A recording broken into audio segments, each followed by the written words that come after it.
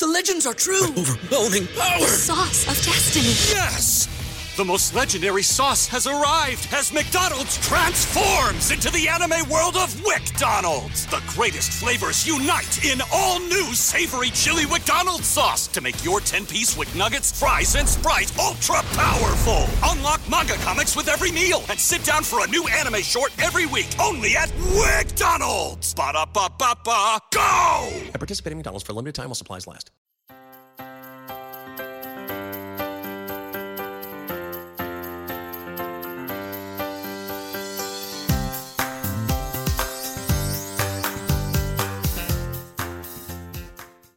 Hello, everyone, and welcome back to Barb Knows Best, the podcast.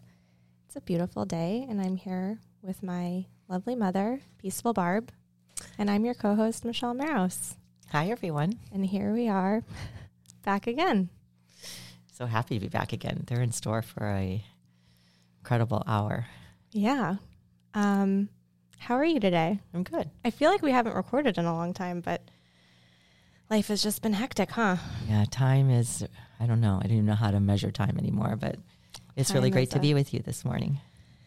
Yeah, so I have to admit, I'm a little nervous about this episode, and I just got a bunch of butterflies and anxiety about everything that we're going to talk about today, because it's a very vulnerable topic, and it's not one that we've ever talked about, and it's not really something that I've ever talked about publicly either. So I just want to say I am so proud of you always. It is, as you know, I say it too often, but it is the joy of my life to be your mother. Oh, You are a blessing, and I love so many things about you, but one of the things that is really remarkable is your honesty and your ability to be vulnerable and to be exactly who you are, because when you show up in life, how you are and how you show up are always the same. So it's really a blessing. So I think this episode, or I know this episode, is going to be very meaningful for a lot of people listening out there. And I just want to tell you how proud I am of you. thank you. I do try, as we always do, to show up in that way. But Integrity matters a lot, and I think being authentic. We talk about it all the time in our work and in our personal and professional lives, and the idea of how can we actually be authentic is one of the hallmarks of some of the teachings that we try to share with people is how can we actually be who we are. for sure, authenticity Maintain that. is a buzzy word, and sometimes I think it gets lost in the fold, but at the crux of it, it's all we really have. Yeah. So it matters. It matters most, yeah. So I'm ready. So actually, Fasten your seatbelts, everyone. you make it sound like, I know. I don't know. No, it's So actually today, the day that we're recording wonderful. this, marks exactly 2 years since I stopped drinking alcohol, which is very wild because you started this whole podcast with saying time is just such a weird concept and keeping track of time. But it's very weird for me to think that 2 years has gone by. And I've been, obviously, I like to keep track of my life with these milestones, and especially something like this that's been such a huge part of my life. But thinking about 2 years and reflecting on that, it felt like it was a good moment to bring up this conversation in this way on this podcast and talk about it, because you've talked about your struggle with addiction and your eating disorder, but I've never really in such a public way talked about my difficulties with drinking and alcohol and how that played out in my life and really what I've learned from it. So I know. So here we are. It's huge. It's really huge. And I, just to go back for a second, you are a numbers person. You always have been a numbers person. I think that's one of the things that struck me early on in your when you were a little girl and then middle school and teenage. You always have a fascination, had a thing for numbers. And I think it's what really clued me in, that how intuitive and how thoughtful and how driven from the inside out that you are. So as I said, I was proud of you, but it doesn't surprise me that your vulnerability and your willingness to share and really reflect, because you do so much journaling and reflection for your own self on your life and its meaning and all the things that, why things happen and how it happens and the sequence of things happening. You are so amazing at that. And so I think this moment in time, it being 2-year anniversary, is just so meaningful. And there's no such thing as perfection, but in my mind, this could not be better or more perfect timing. So yeah, I do love the timing of it. And I wanted to say that I think with this episode, just to preface it all, I want to frame it through the lens of how I released a toxic pattern and habit in my life. I'm very wary of labeling it addiction because my story is not a typical one like yours with rehab and 12 steps. And I know that that's a very sacred journey for a lot of people. So I don't want to speak in a way that would offend anyone who's gone through that and has that story in that way. Like that's so very sacred. So I'm speaking through my own personal experience with some destructive patterns and habits that I've noticed within my life and how I became aware of it and what I've been doing and just it and what it looks like in my life. I just wanted to say that because I know it's a very sensitive topic and a lot of people have different experiences, but I just wanted to say that because I know you even have your own, with meetings and things like that. And I think that's what's so important and special and makes this podcast so meaningful for me and for you and for the way we share it with everyone who's listening and with humanity, is that we're always sharing it from our own personal experiences and our own lens. And you really use that word a lot, lens, and I love that so much. And so through our own experiences and through our own lens, what we're hoping is that you start to describe or feel comfortable, looking at your own lives and really speaking about your own lives through your own lens and never feeling like you have to, measure up or look at, like there's some cookie cutter way that we can describe anything or anyone's experiences.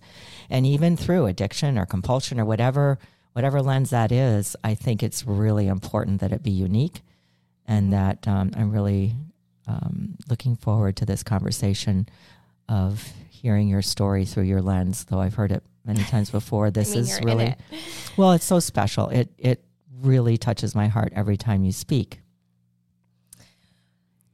Thank you. So I think that this story starts in 2 different ways for me. And I will say that growing up for my whole life, it's been very present to me, and I've always been aware of the fact that addiction runs in our family.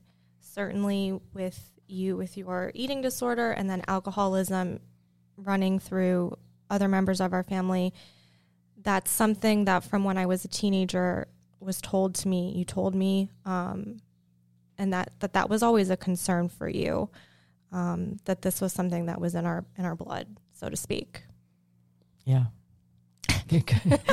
Yeah, because it is part of the genealogy, the history, the makeup, if you want to call it that, of our family. So I will say, when I think back into my life of how I've gotten to this place, I've had that seed planted in my mind from an early age that we have this in our lineage, as well as for whatever reason in my being, my values and my morals, or whatever word you wish to use to describe it, I have to feel aligned within myself. I'm not the kind of person that can do things that is not aligned with who I am for very, very long.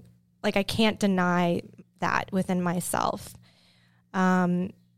because I just value too much feeling good within my own skin and doing things and saying things and being, they all have to align. And so even from when I was really young, that was true, but especially now at this age. So I think with those two things tied together, brought upon this topic for me of drinking and why I decided to stop 2 years ago.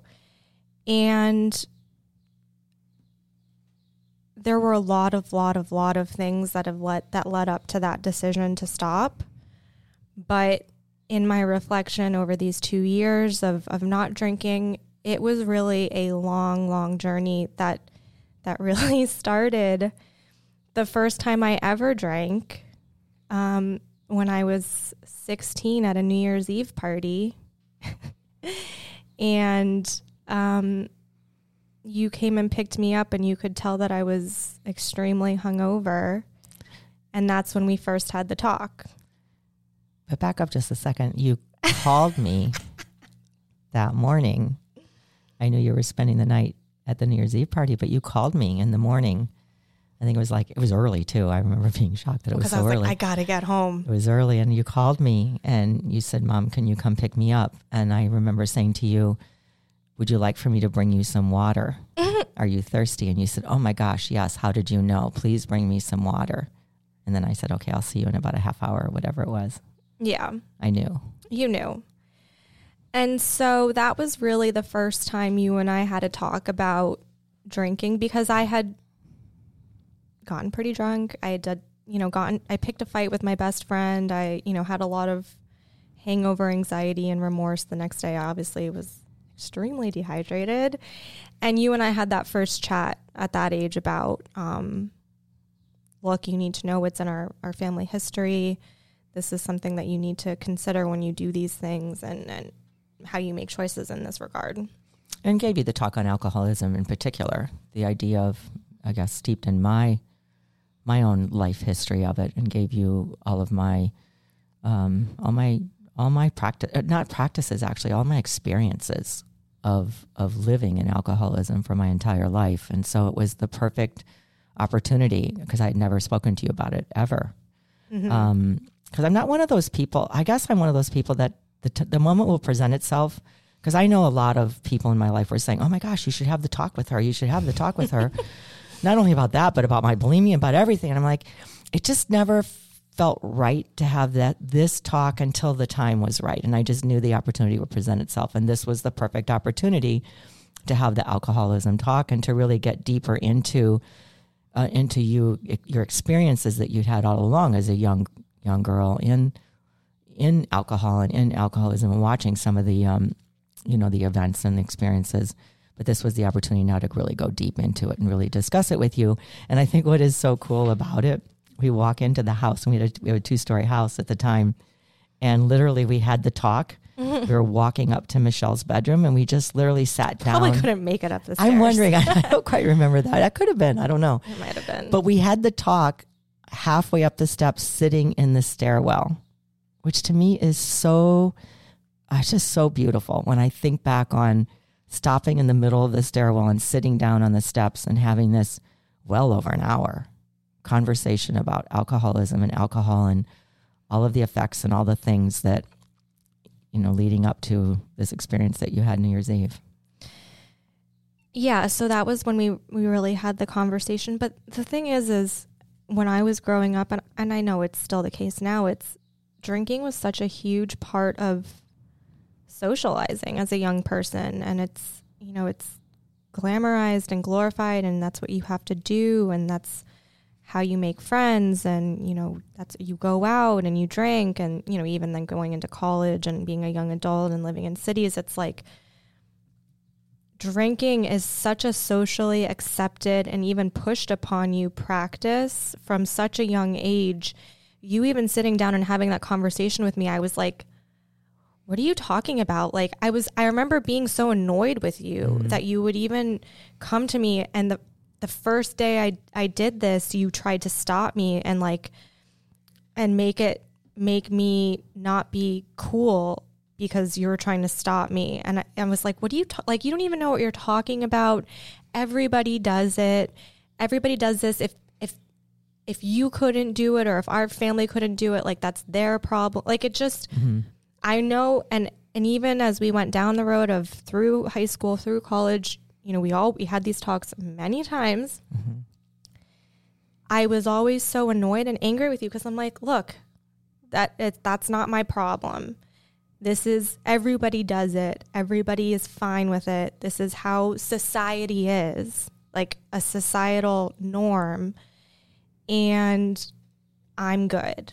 I know. I was very committed to not having that be a problem, even though, you know, it's not a good sign if the first time you do it, you go full throttle and do things that you regret.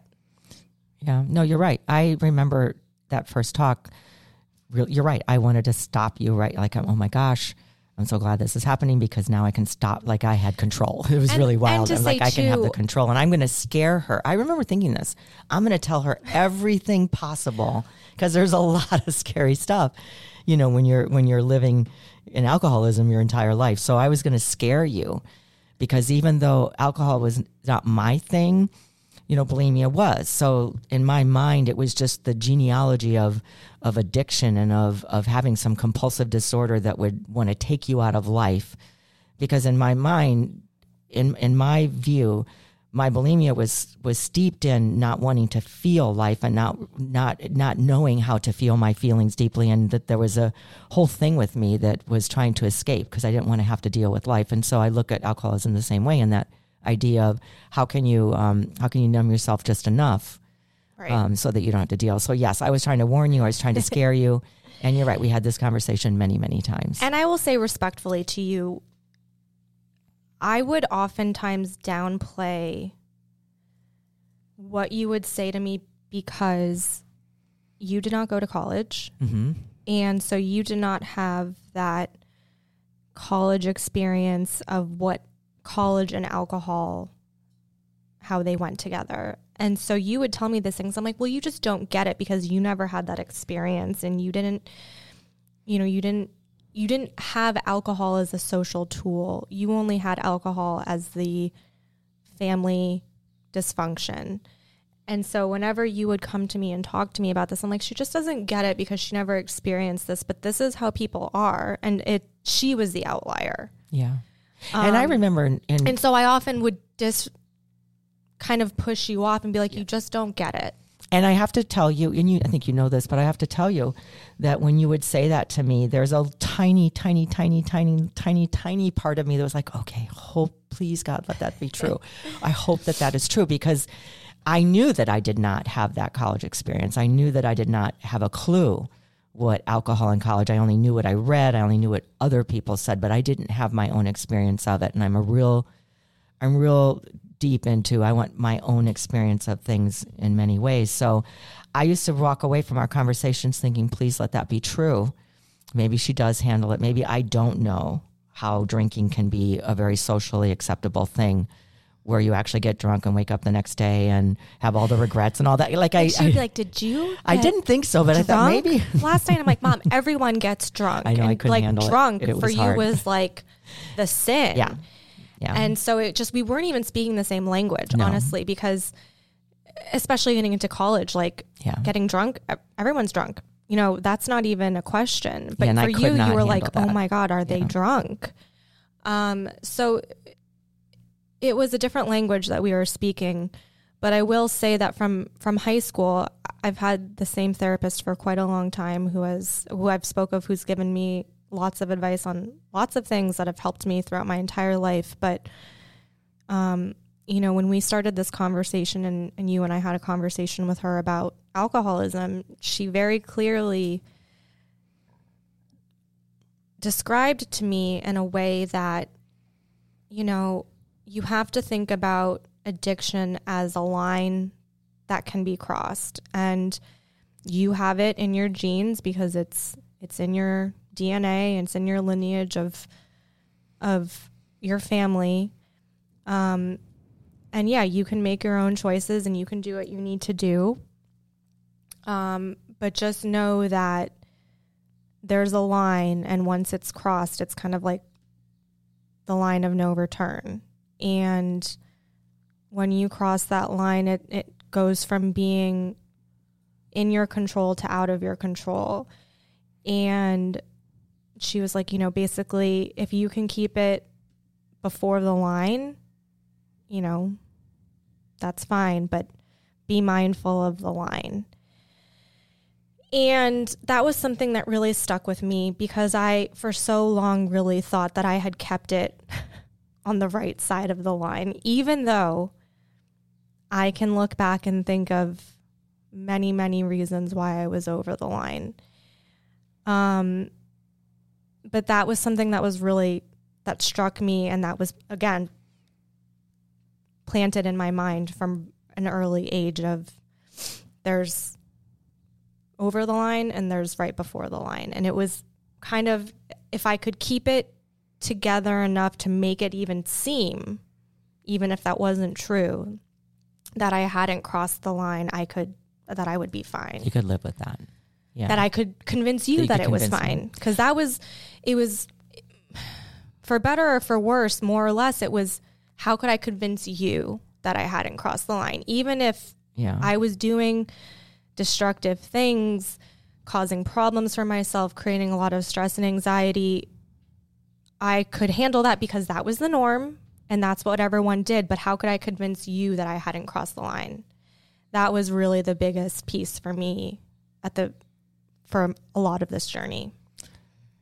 And I think it was the biggest piece for me, honestly, when I think even we've had this conversation so many times, but sitting here right now with you, when I think back on it, that was such a blessing that your therapist gave you and gave me. Because when I think about you going off to college, people have always asked me, how did you handle it? Your only daughter went off to college. She went all the way up to Indiana. We live in Southern Florida.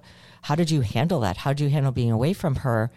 And of course, I have my spiritual practice and my meditation and my mantra and all the things and the life that I live and, writing my book. And I had a whole nother life. So I had a whole way of being able to be full within myself and allow you to go off into this next chapter of your life, experiencing life. And so, but having the alcohol little thing hanging out there was scary to me. So when your therapist said that, I thought, well, maybe, because I have no control. You had to give me I had to give you the opportunity to live your life. And I knew that, and experience it. And I knew that I could not control your college life in Indiana from South Florida. It was the number one party school when I went. It was. Like, you were like, oh, lovely. And as a sidebar, like that was the school that my whole family went to. It was a very family thing that I went there. I didn't go because it was a party school, but big party school. I think it for me, when I look back on it all and I think about that whole time, it's always, and not that we need reassurances or ways of knowing that, this is working, this does work, but it's always so nice to know that I can let go, I can surrender my control over you, my control over whether you are going to abuse alcohol and get into whatever could happen at this scary place called college when you told me that all they do is drink. And I'm thinking, holy goodness, she's going all the way away. The concept of like a pregame, you were like, what do you mean a pregame? Yeah, I didn't have any idea. So I think before you drank. It was the perfect, it was what I did, what I needed to do. And that was to be able to let you go live your life. And for me to be able to be okay with it, I leaned heavily on my practices, on my meditation, and knowing that all is well in this moment and she has everything that she needs. Every morning in my meditation, I would do my writing and I would do my meditation. Please show me and please help me know deeply that Michelle has everything that she needs. All will be well. And I think that served me really, really, really well, because I know we've talked a lot about college and your college years and stuff, and you're going to share some more here. But I think when I hear about them and stuff, it's kind of like, okay, it's really interesting because I knew that I had no control. And when we're able to be all right with that, even though it's scary, I mean, it was incredibly scary. But it was what had to be done. It was. We all have our life paths and things that come into play, and we're just along for the ride. But I will say for me, and one of the reasons I think why I never considered it a problem until 2 years ago, is that I was never a person. Drinking for me was always a social thing. You know, you go out with friends and you drink. In college, you know, gosh, that was all we did. And that was the fun thing to do. But I was never the person that was like hiding alcohol in my room so I could have it by myself, which I always thought, okay, I'm not that. So I don't have a problem. You know, I wasn't drinking alone. I never drink alone. And I will say that, you know, then getting into COVID, when that started to happen, that was really one of the things that kind of was like, I'm drinking a bottle of wine at home alone. Like, what am I doing? So I never really thought, I was like, you know, I'm just doing what everybody else does. And that was really the thing that kept me going because everybody around me did that. The thing that was different for me than everybody else was, and you said this to me too, you're like, can't you go out and just have one or two? Can you stop yourself? Yeah. Can you start the night saying, okay, I'm going to have 3 drinks the whole night and then actually stick to that? And 3. Her mind 3 is like, oh my gosh. You blew my mind when you would say that. Can I just have 3? And I'm like, well, could you actually tell yourself maybe 2? Well, in college, forget it. But even could you, are you ever in control where you can stop yourself? Where you can say, this is what I'm going to do. And I lied to you and to myself a lot and saying, yeah, of course. But the truth of the matter is never. Yeah. If I was going out in college, in that high school party, post-college, living in Chicago, living in New York, living back here in Florida. Never happened, did it? No. No. It always became like, how much could I drink actually? And that, even though I was in denial about that for a long, long time, that was like the big piece because there was never the ability to say, okay, I've had enough and maybe I might make a bad choice, because ultimately not being able to stop led to me making bad choices or saying things that I would never in a million years say to someone, or doing things that I never and that's why I go back to the start of how much I value feeling comfortable in my own skin and being aligned with myself, because I was saying and doing things that are so opposite of that. And so being out of control to stop, and then basically living like a Jekyll and Hyde life of doing all of these things that I would do when I was drinking and putting myself in unsafe situations and the whole thing. That was really how it started to become apparent to me that it wasn't normal. But the thing is, society makes you, I would go out and do things with friends and, you know, maybe I would drink too much and cry, and I would talk to friends. They're like, oh, you know, this happens to everyone. And so I was reinforced on the other side that it's all good because this is part of life. And, you know, this is just what we do and this is fun and you're fine. So I had you on one side. It's like the 2, you know, angels or whatever on your shoulders. I had you on one side being like, 2 drinks, holy smokes. And then the other side being like, you're good. Yeah. And so I think I allowed that. I listened more to the I'm good. This is what everybody does. Even though I was so uncomfortable inside myself about it for so long. And I think that I want to say, I think that that's normal. I mean, it is normal. And I say this all because normal, I think, I mean, I'm your mother and I'm older, and you had all the you know, I didn't go to college. I didn't understand the lifestyle. I didn't understand, you know, like I'm so disconnected and I'm generations away from you and all of that. But I love what you're saying, because I think if I could share, for me, I would hang on to, like, I knew I had zero control. And that's a good thing when you get to that point as a mother, when you know you have no control. So you have to just let it be and do what you can do in the moment when something presents itself. And so I would hold on to that. Okay, she's telling me this. I'm gonna hold on to that until one day when you were going to a party in Miami. I don't remember how old you were then. It probably was, I don't even know. I know you were out of college. So whatever it was, you were probably 27, 8, maybe 29. Whatever it was, you were going to a party in Miami with a friend that I knew, and you were getting dressed up, and I remember being in your room the whole time while you're getting dressed. So it's going to be all right. And you're going to drive yourself. And you go, yes, Mom, it's going to be fine. I'm driving myself, so I'm not going to drink. Everything's going to be fine. And I'm thinking, oh God, this is really good, Barb. Stop back. Cause I kept saying, do you want me to drive you? Do you want me to pick you up or whatever? And you said, no, Mom, I'm driving myself. I'm not going to drink. I may have one drink, and I promise you I'm not going to drink because I'm driving myself. And so I thought, okay. So I did. I actually was helping you get dressed and thought, this is, maybe all these years of the things that you were saying, are true.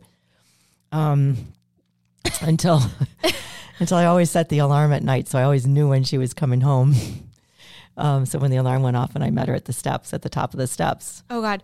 Any of my friends from high school, from college listening to this knows that dreaded little Barb face in the shadows at the top of the steps who would watch us walk up to see if we were stumbling. And it was like, how can we sneak up without her waking her so she doesn't watch us walk up? And you always. A mother always. That is burned in my brain.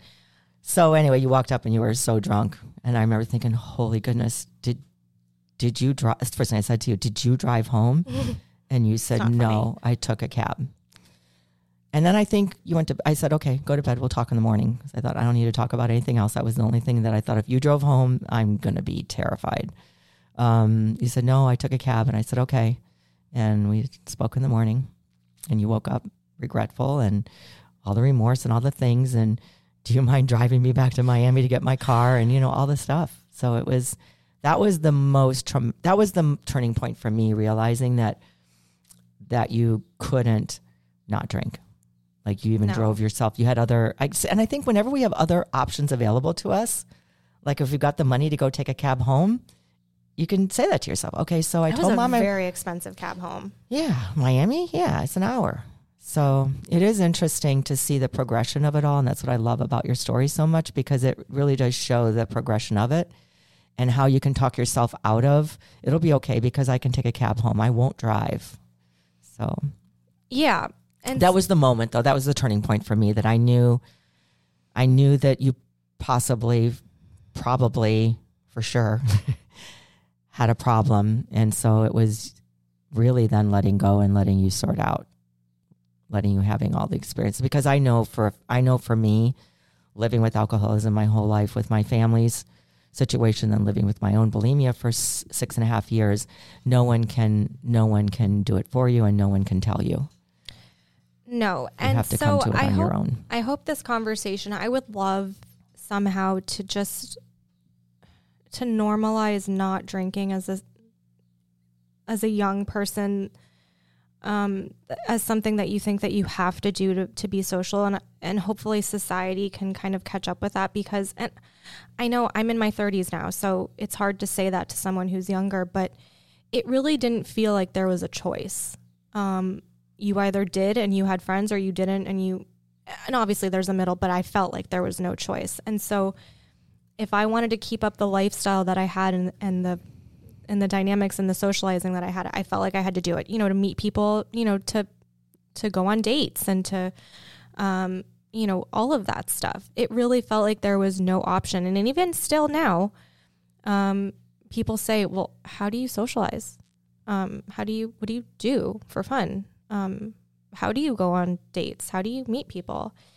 It's like a foreign concept to a lot of people. And so I just would love for this conversation to, if anybody feels weird about it, maybe open up to normalizing not drinking as that crutch. But because society does. I mean, I take full responsibility for myself, for my actions, for my words, and everything that I did when I was in that toxic habit and toxic dynamic. But I will say it always felt like, even if deep down I knew I didn't want to do it, I felt like I had to do it. And not to make it sound like a DARE commercial, like, keep kids off drugs, peer pressure. But it just felt like such a huge part of young adult life, that there really was no other choice. And this is, again, my own experience. You might be listening to this and say, I didn't experience that, but from what my path, that's just how it felt. But I will say that now, looking back, I think there were a lot of things that led up for me to stop in May 17th, 2020. But certainly the anxiety and shame and remorse that I felt almost every time I woke up after drinking, of not knowing what I did, not knowing what I said, having to retrace my steps, was too much. And I made a lot of bad choices while I was drinking. And again, I started to live so outside of alignment of who I was and what I wanted and what I said I cared about. It was like living two different lives, like Jekyll and Hyde. Share what we talked about on our walk about, 5 or 6 months ago. It was so profound to me that I stopped dead in my tracks. I said, please repeat that, because it was so important. And it was so amazing what you had realized about the life that you want to live and about being out of alignment. And I think it's something that you talk about a lot, feeling your feelings and things like that. And just the way that you said it was so incredible when we were talking and you said, Mom, I think I asked you a question as we were talking about this. I think you were, I don't even remember how we got onto it, and I said something, what a question I asked you, and you said, Mom, I never want to feel so crappy again. I would wake up every single morning feeling I think you used the word crappy. I can't remember what word you used. So eloquent. But you said I felt awful. And now not drinking, and I think it was like a year and a half when we were having this conversation, we were going for a walk. You said having this whole year and a half of not drinking, and now you have 2 years, I feel good when I wake up in the morning. I don't feel. The thing about it is life is really hard and stressful and difficult, and there's anxiety and stress and pressure from life in general. And so me adding on with my own toxic patterns of drinking was giving me so much anxiety, because there would be a lot of times when I wouldn't remember what I had said or done the day before. And so, why would I continue to keep doubling down on these patterns of adding on to the stress and anxiety and feeling awful? I mean, physically too. Terrible hangovers. Yeah, physically. You said your body never felt so bad as it did first thing in the morning. And I value too much feeling good. Like I said, feeling good in my own skin, feeling confident in myself. I can't be confident in myself. The thing is, it comes down to trust. I can't trust the Michelle that drinks, because the Michelle that drinks does and says things that not drinking Michelle would never. She does not have good judgment. She, her morals are out the window. I can't trust her. And I started to realize that I have to be able to trust myself. And there was no middle path. There was no gray area. Like you said, if you can be in the gray area of drinking, fine. But it was either Jekyll Michelle or Hyde Michelle. And there was no in between. I don't even know if that makes sense. But it became so apparent to me that I could never trust myself if I drank. Even if I had one drink, I would wake up, oh my God, what did I say? Who was I with? Does that person now hate me because I was weird the night before? What did I do? Did I do something that made people feel uncomfortable? And I'm not saying I was like a raging lunatic when I was drinking, but it just created so much anxiety that I was like, I couldn't trust that person. And so it became to the point where I have to be able to trust myself. And the only way I can trust myself is if I stop, because I can't keep living my life of constantly retracing my steps and going, pouring through text messages, the drunk dials to ex-boyfriends and to people I was dating, like humiliating. The shame of things I said to some of my best friends. Like, I was in Italy with my best friend after graduating college, and I said a really awful thing to her because I thought she was flirting with a guy that I thought was cute when we were out at the bars. Like, horrible. And so thinking about all of those things that I've done, and I started to tally up how many moments in my life do I have shame around things that I've said or done from drinking? I'm like, it's probably a handful. It's not. It's more than I can even count. And when you start to tally it up and really look back at your life, and for me at least, looking back and feeling completely overwhelmed with the volume of the amount of times in my life that I've done things that I feel shame about and that are still charged, that still are haunting for me, even though, of course, I'm working through it. I think that's part of being quote unquote sober, is you come to terms with the things that you've done when you were drinking. But they are like hauntings. You think back and you're like, oh my God, like horrible. I would never. And when I realized the sheer volume, and there's ones I'm sure I haven't even remembered, but it's an overwhelming amount that I could not ignore. And so that was really the turning point. And I think too, talking to my therapist and really realizing that the volume of it, I think you normalize it because that's what everyone does. Everyone goes out and has too much and blacks out. I remember you saying you blacked out, like, oh, like that's normal, but it's not normal. And I blacked out where I didn't remember things often. Sorry, I know. No.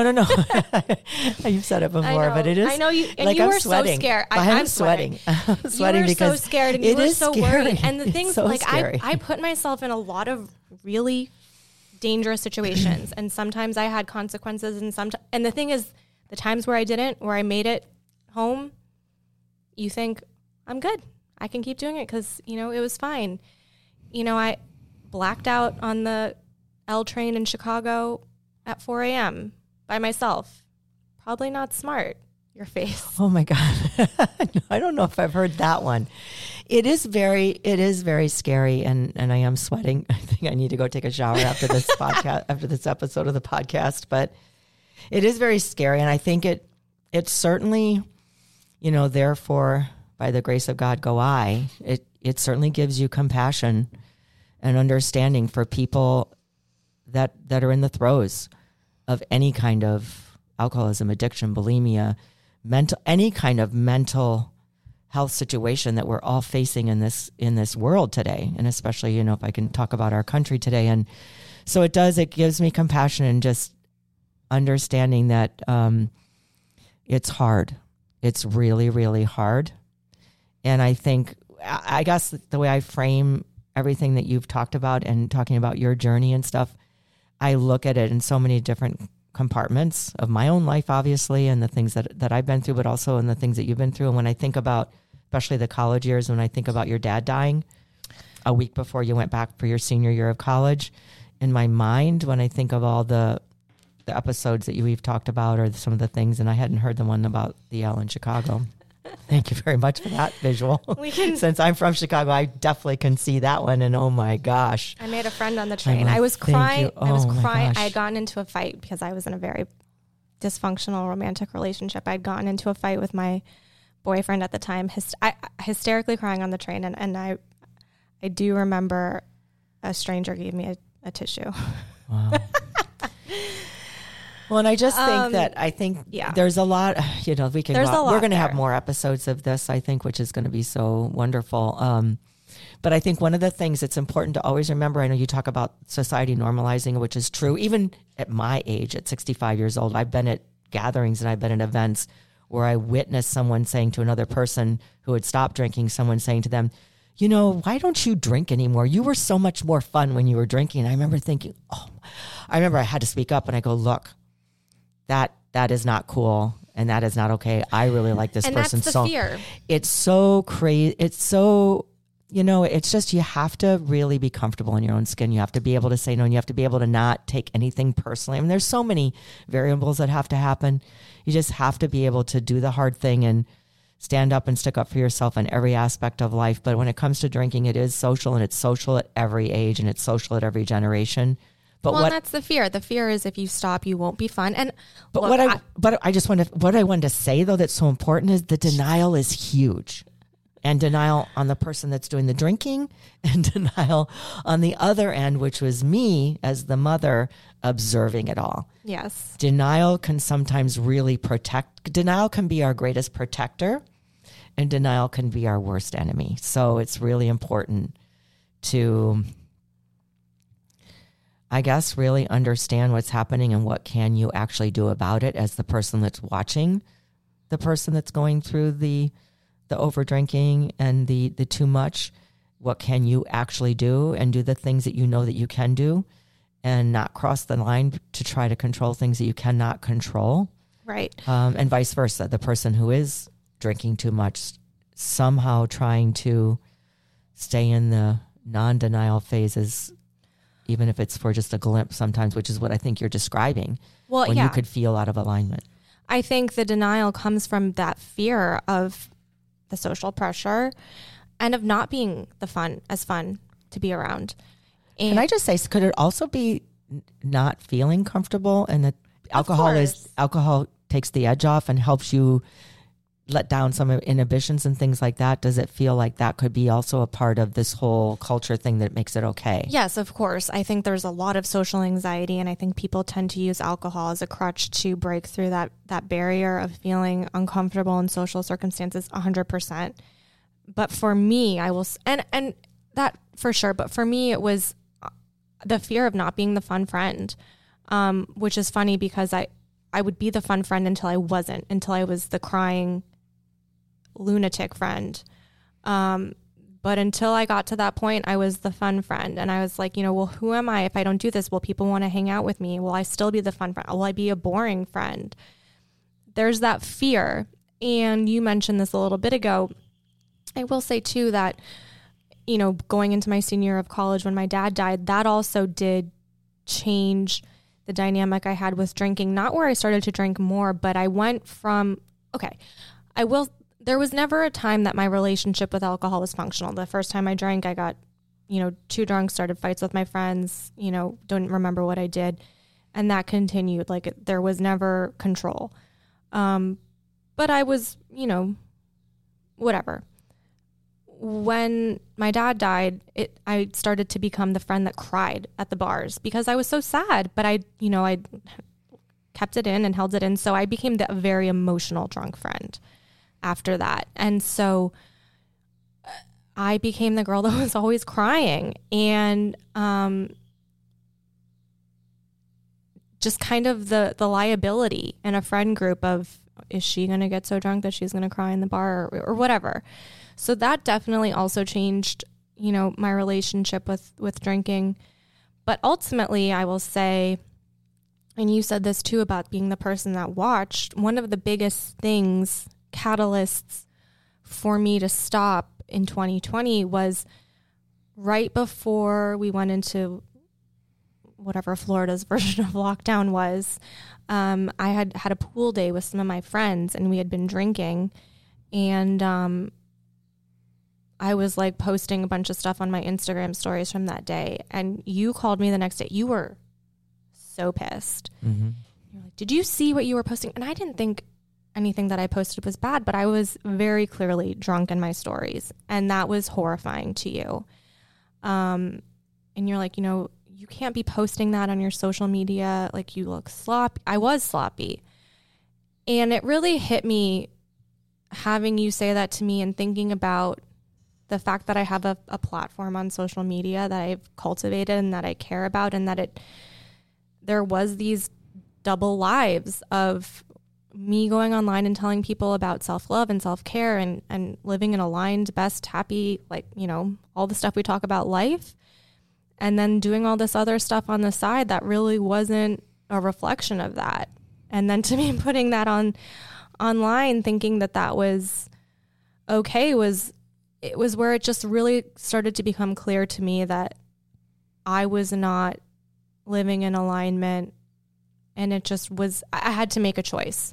I had to either decide to go live that life, but be honest about it fully, or notice what I was doing and stop. Well, I remember I said to you the next morning, I said, this is not who you are.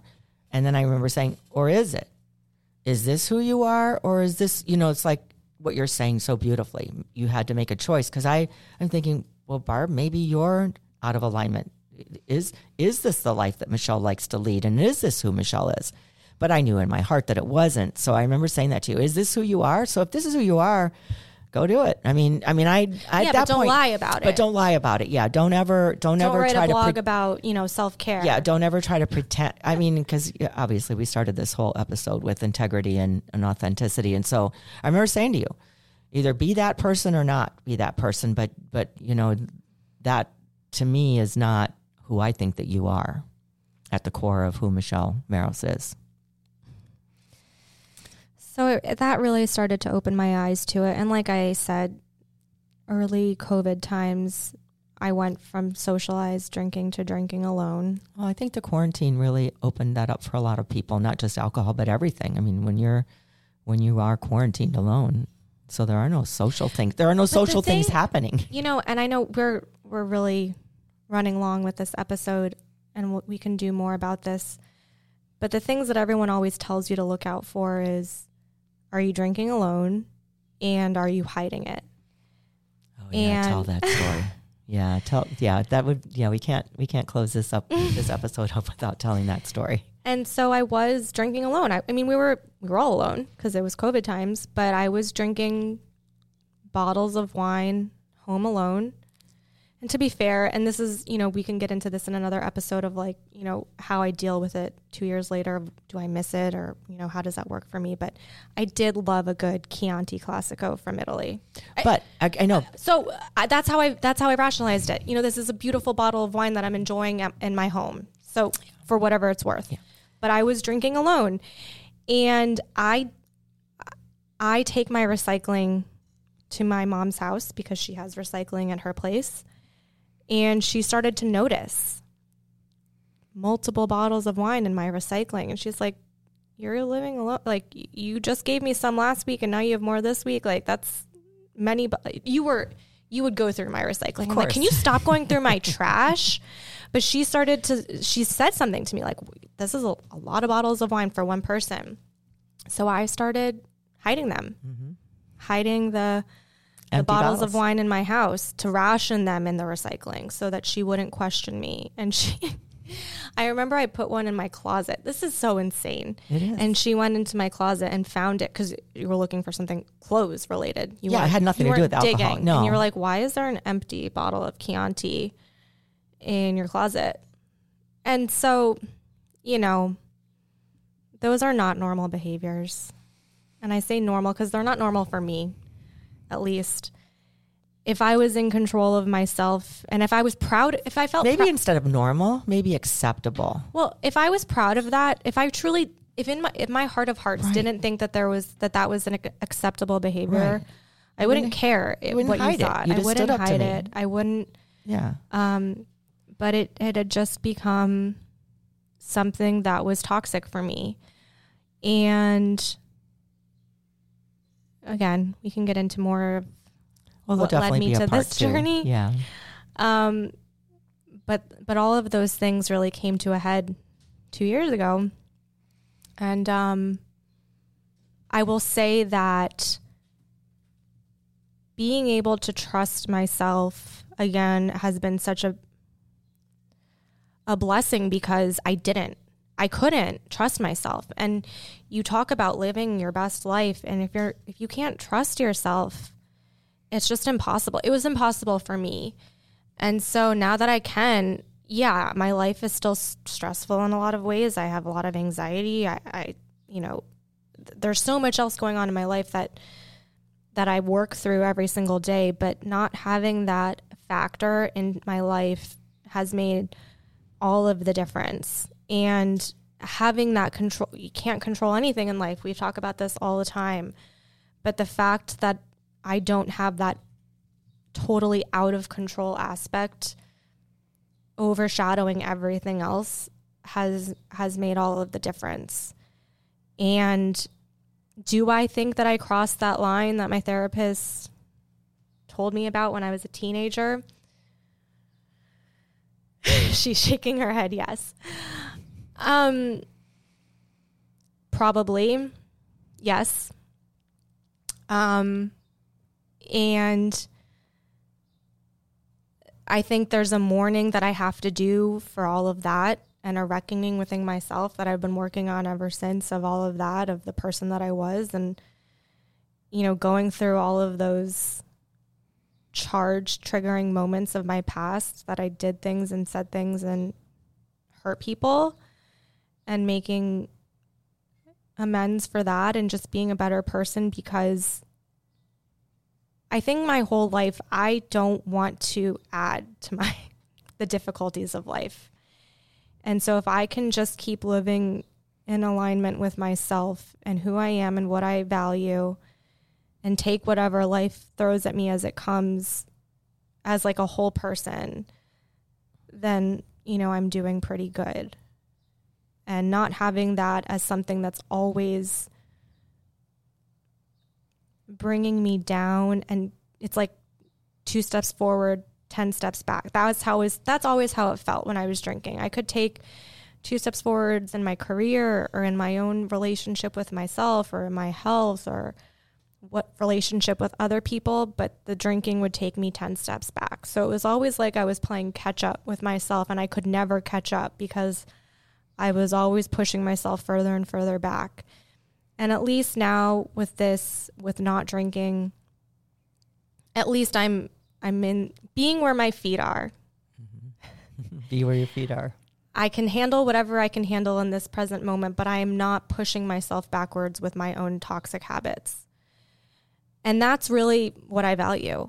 And so it could be drinking for you. It could be anything else. I think the whole moral of this episode for me is just starting to recognize whatever things are happening in your life that you can control, that are keeping you in a pattern that doesn't serve you.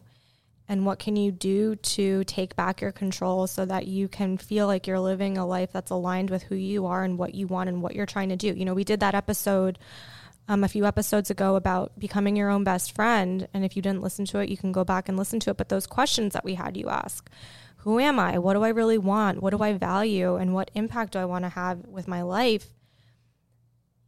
I can't fully live the life based on those answers if I'm doing things that are out of alignment with myself. And so I just hope that, you know, if there's even one person that resonates with this and feels like there's kind of a light bulb that's gone off of like things that they can do to really just come home to themselves and maybe be more in control of some of those toxic patterns, that's really all I hope for with this episode. But it does feel very freeing to share it. I mean, it's weird because for me now, you know, this has been a pretty private 2 years of sobriety. Obviously, the people in my life know that I don't drink anymore, but a lot of people don't. I didn't really share very much about this publicly, and it's kind of weird to think that now it's going to be out there. Like this whole part, I feel like I did such a relatively good job at keeping this toxic pattern under wraps. So people might even be surprised by it, or even like, what? I had no idea. And so it, you know, now that it's out there, it's a little funny to think about it, but it does feel, I think it always feels good to tell the truth about yourself. And if the truth can help somebody else, it makes it all worth it. But certainly I hope that if nothing else, it can help us all remember to, like, you know, come home to yourself and just think about living in alignment in that way. I love you. No, I think you have the last word here today. It's powerful. Well, we will talk about this more because there's lots more we can share, obviously. But really, yeah, that I do hope that